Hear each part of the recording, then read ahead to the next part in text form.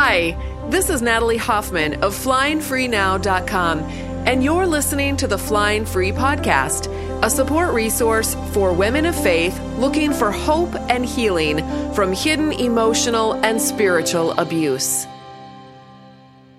The following episode is being sponsored by a lovely survivor named Amy in honor of being 11 years free from her abuser. Thank you so much, Amy, for making this episode possible for our listeners. Welcome to episode 62 of the Flying Free Podcast. Today I have a lesson for you from a blog post that I wrote a couple of years ago called 7 Predictable Things Your Emotional Abuser Does When You Set Boundaries. So I had originally written a couple of articles that focused on the abuse target and the stages of healing that she goes through, as well as the 10 steps that she has to take to get out of the pit of abuse hell. But today we're going to focus on the emotional abuser and the predictable things he does when his target begins to wake up and set enforceable boundaries. We have to start with the abuse cycle. This circle, think about a circle that goes around and around, and both partners are participating in the never-ending spin. Now, one side of the circle is the good side, and by the way, it's not really good, but it's when things seem to be going well. The abuse target is on her best behavior, trying not to rock the boat. She's trying not to need him to come through in any way. She's trying to placate and manage his emotions, and she is largely being successful in that particular moment. The other side of the abuse circle is the bad side, and that's when things are falling apart. So the abuse target might need something, or she may have had a bad day, or she may have given her abuser some feedback that he didn't like. And the emotional abuser will attack her with shaming, blaming, denial, accusation, minimizing, mutualizing, maybe diverting words and behaviors. So remember now that if you have a healthy relationship, there's no abuse cycle going on. There's no good and bad side. It's not a circle. It actually looks more like a line with two people that are progressing forward side by side, always able to work through conflict with respect and empathy for one another. That's a healthy relationship. So if you ever have felt like, oh my word, we just keep going in the same circles over and over again, you know that your relationship is not healthy. Now, that cycle is going to continue to spin in an abusive relationship until one partner makes a choice to do things differently. And I can tell you right now that the partner that makes that choice is not going to be the abuser. The abuser is the one who keeps making it spin around in circles. So that means that the abuse target is going to have to make a breakout attempt. This is when she asserts the truth of who she is. She actually shows up in the relationship as who she is in her own separate self and what she believes.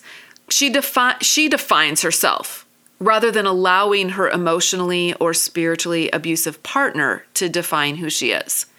And then she sets a healthy boundary that causes her to step outside of the abuse cycle. Now, keep in mind that a boundary is when you state. A boundary violation is when someone comes into your space, the space of who you are. It's your sphere of what you are responsible for, which is basically yourself. And they come into that space and they try to control you. That's a boundary violation. So what you can do then is you set a boundary by stating what you will and will not tolerate, and then also stating the consequence that you will enforce if your request is not respected, if your boundary is not respected. So setting boundaries at first, especially with an abuser, is very difficult and challenging because you know instinctively that if you say no to them or you set a boundary or you show up, that there's going to be some kickback. So I'm going to give you an example here. Let's say that he tells you that you can't spend the money that you're earning from your new job without asking his permission. and that you have to put all of that money into an account that only he controls.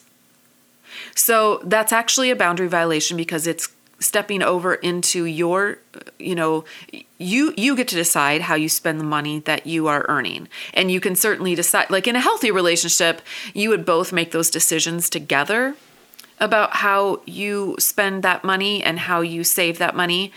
I'm in a healthy relationship right now. I'm remarried, and I make a different income than my husband does. And we have talked about those things together. I have my own separate account. I have my own separate savings account. We contribute mutually in a very respectful and honoring way to our needs that we have as a family. But we also have control over our own money. So let's see. So let's say that he says that. She could say, this is one way she could set a boundary. She could say, I'm an adult woman earning money, and so I'm going to make adult decisions on my own about how I spend that money. Now we can share it and discuss our budget together like two adults, but I will not be asking permission to spend my money on something that I need for myself or for the family or for the household. And then she can walk away because she doesn't really need to listen to what comes out next. Here's what the response is usually going to be. This is called predictable thing number 1. The emotional abuser is going to growl and bark and have a temper tantrum. I mean, how dare his little ding-dong wifey define her own self? Why, that's his job as the head of the home, the king of the hill, the grand poobah. So he's gonna bark and growl and stomp his feet and fling accusations and a few choice Bible verses at her back as she makes her exit. He's not a happy camper, and he's gonna work really hard to make sure that his target emotionally pays for stepping outside his definition of who she is. Now, the abuse target has one of two choices here. First of all, she could get back into her place in the circle of abuse and bring equilibrium back into the equation by placating her partner. This is what often happens, and this is why the circle works so well for her emotional abuser. He knows the exact Bible verses that are going to make her feel guilty. He knows that his lack of affection will make her feel lonely. He knows that his well-selected accusations will make her feel shame. And all these negative feelings are going to pull her back into the circle like strong magnets. And round they will continue to spin. Or, number 2, she can do this. Implement an enforceable consequence. So here's an example. She tells him that if he continues to berate her or give her the silent treatment, that she will take something that he likes, something that she provides to make his life beautiful, away from him. This makes me think of the song by Taylor Swift, Nice Things. This is why we can't have nice things. You got to listen to that song if you have not heard that yet. It's pretty fun. So in this case, she opens up her own checking account and has her paycheck direct deposited into that account. You know, she wanted to work together with her partner, but he wasn't interested in that. So now she has to make the adult decision to take responsibility for her own income. She gets herself off of his credit card accounts and opens up her own credit card account and begins to build her own credit rating. Here's another example. She might make a decision not to sleep with him until he has some time to think about what it means to respect her as a separate person from him. She tells him that if he is unwilling to be emotionally safe with her, she won't be able to give herself to him in that intimate way. Hey, she's learning how to adult. Here's the predictable thing number 2. The emotional abuser is going to pull a two-facer. Now, this is a confusing stunt for the target, and here's how it goes down. He senses her pulling away and becoming more independent, plus he likes the free sex, so he may feign an apology. But on the other hand, he also shames her for pulling away and not giving him his marital due. Now, this may be in the form of texts, or maybe a letter that contains both apologies and shaming. These communications are usually somewhat incoherent, so don't be surprised if you're not quite sure exactly what they're attempting to say. He may verbalize an accusatory apology like, "Well, I'm sorry that you thought I was trying to control you." But a few minutes later, he may passive-aggressively comment on how he never gets to buy a new shirt because he sacrifices so much for the good of the family. Or, he's now tempted to watch porn again because he's got needs that she isn't meeting. His abuse will get more covert and less obvious. It will be more passive-aggressive. He's pig-biting mad, but he wants to make it appear that she is the naughty little selfish girl, while he is the uber-nice victim. It will become much harder to pin down the abuse, but thank goodness for books like The Verbally Abusive Relationship. That's going to help the real target spot all of the subtle tactics. The abuse target has one of two choices here. First of all, she could slink back into the circle of abuse with her tail between her legs, feeling horribly guilty and sad for her rebellious, selfish, and unloving ways. Or, number two, she can do this. Hold steady. Hold it. Hold it.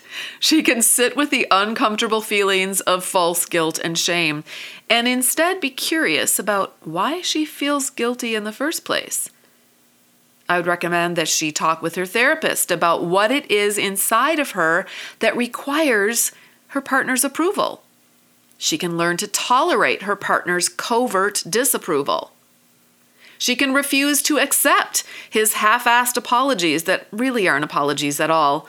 Now, he's not going to like this. He thinks he's Mr. Big Humble Mac with a side of perfect fries and awesome sauce. Who does his little woman think she is to question his authenticity, especially after all he's done for her over the years? Hold it. Hold steady. Because here's predictable thing number 3. I call this the hoop jumper. Often at this point, the abuse target reaches out to her church or maybe her small group for some help. She needs some support. He's making things at home even more uncomfortable as she ramps up the boundaries and the subsequent consequences. When she brings in some outside help, this is where the emotional abuser gets all wily and smiley. I call this the hoop jumper because now he's going to grab this opportunity to demonstrate just how amazeballs he is while quietly throwing her under the bus in the process. It's actually pretty ingenious. This is when he's going to tell you that he's going to go get some counseling. Now, he'd never go before on his own, but now that other folks are watching, he is up for the performance of his life. To everyone, including the abuse target, it appears that there is hope. He's willing to get help. Hallelujah and praise the Lord. It's a Christmas miracle. Okay, the abuse target has one of two choices here. Number 1, she can back off, believing that this is just a matter of time before he's a changed man. This is what she wants, so it's easy to want to go to this place.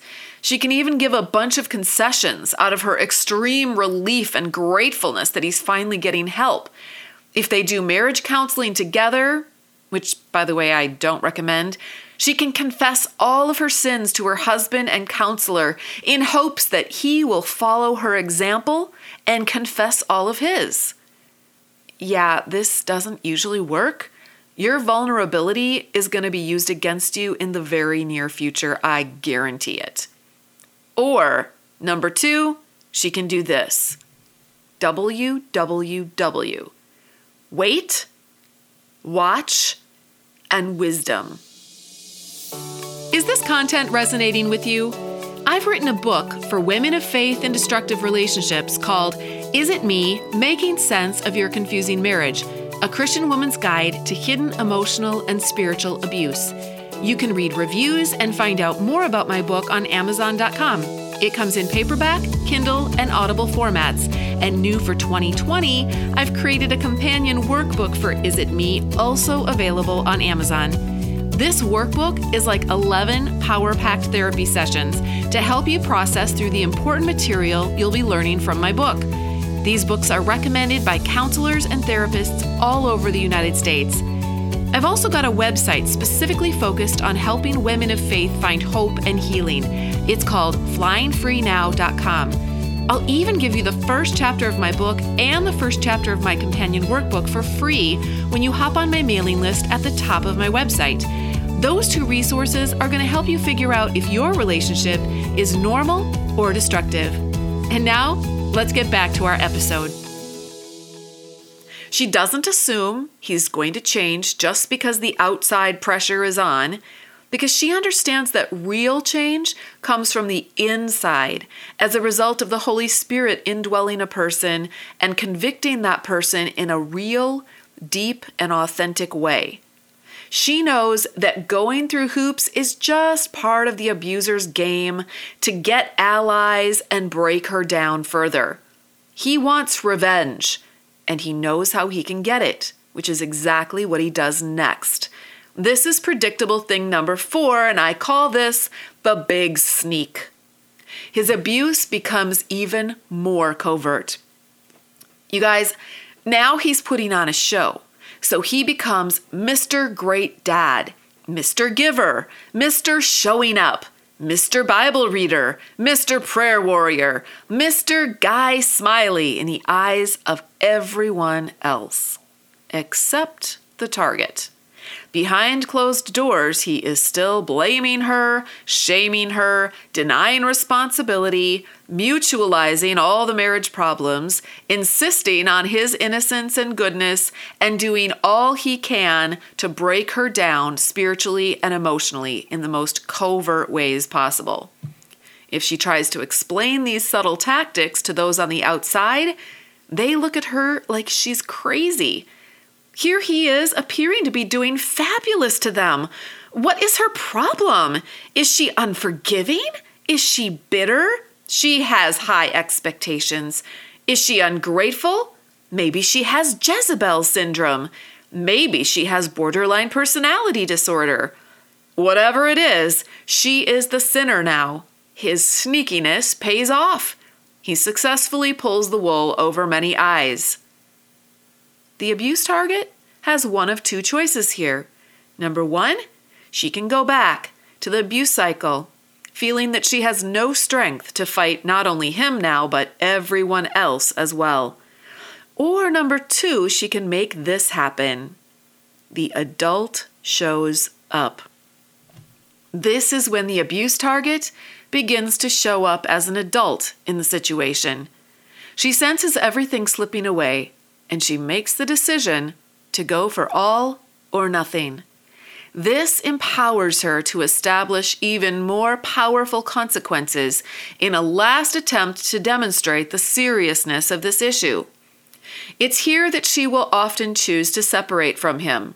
She's now ready to take her last stand, finally accepting the fact that she cannot control her abusive partner and his flying monkeys, but she can control her own choices and what she will or will not put up with from here on out.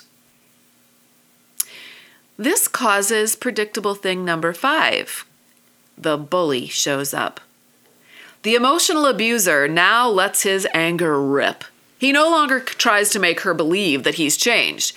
He begins to experiment with a smear campaign, gathering as much ammo as possible from her journals, the intimate things she has shared with him, the sins that she has confessed in the counseling office, and all of her emotional triggers that he has historically used to manipulate her.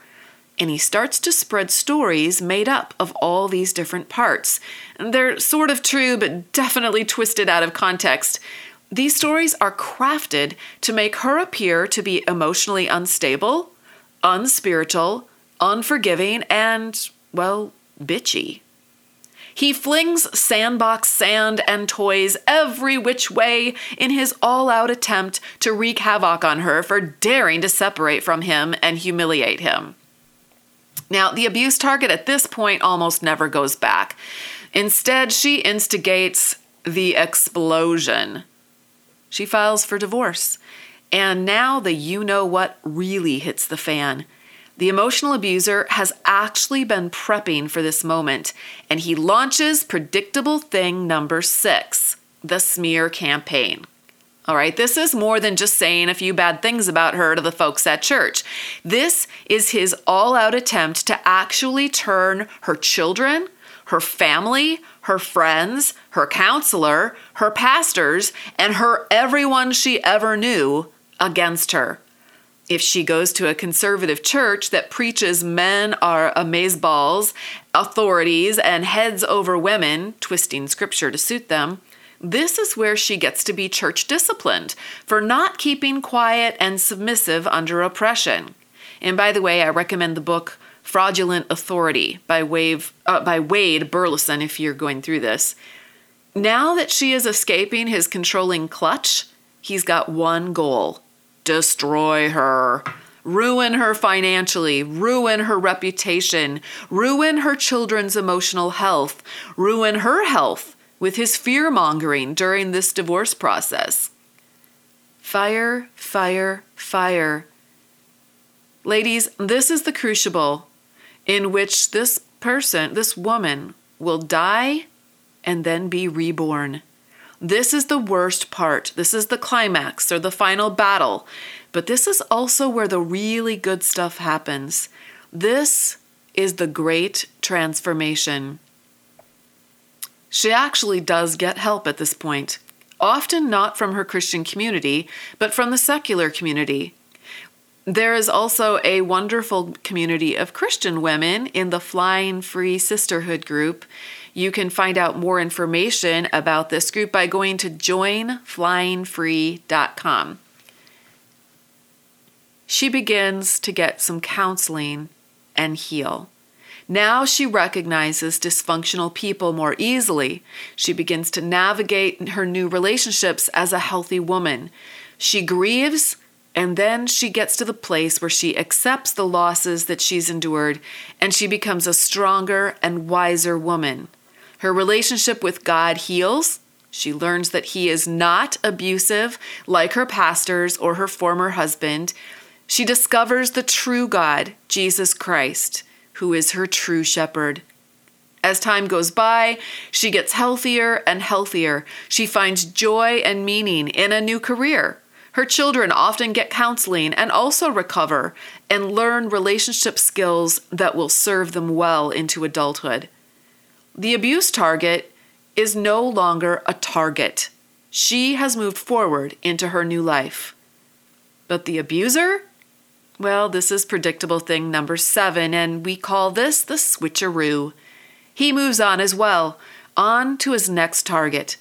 He hasn't learned anything new about himself or about relationships. He's perfect just the way he is, and now he's going to show his next target just how amazeballs he is.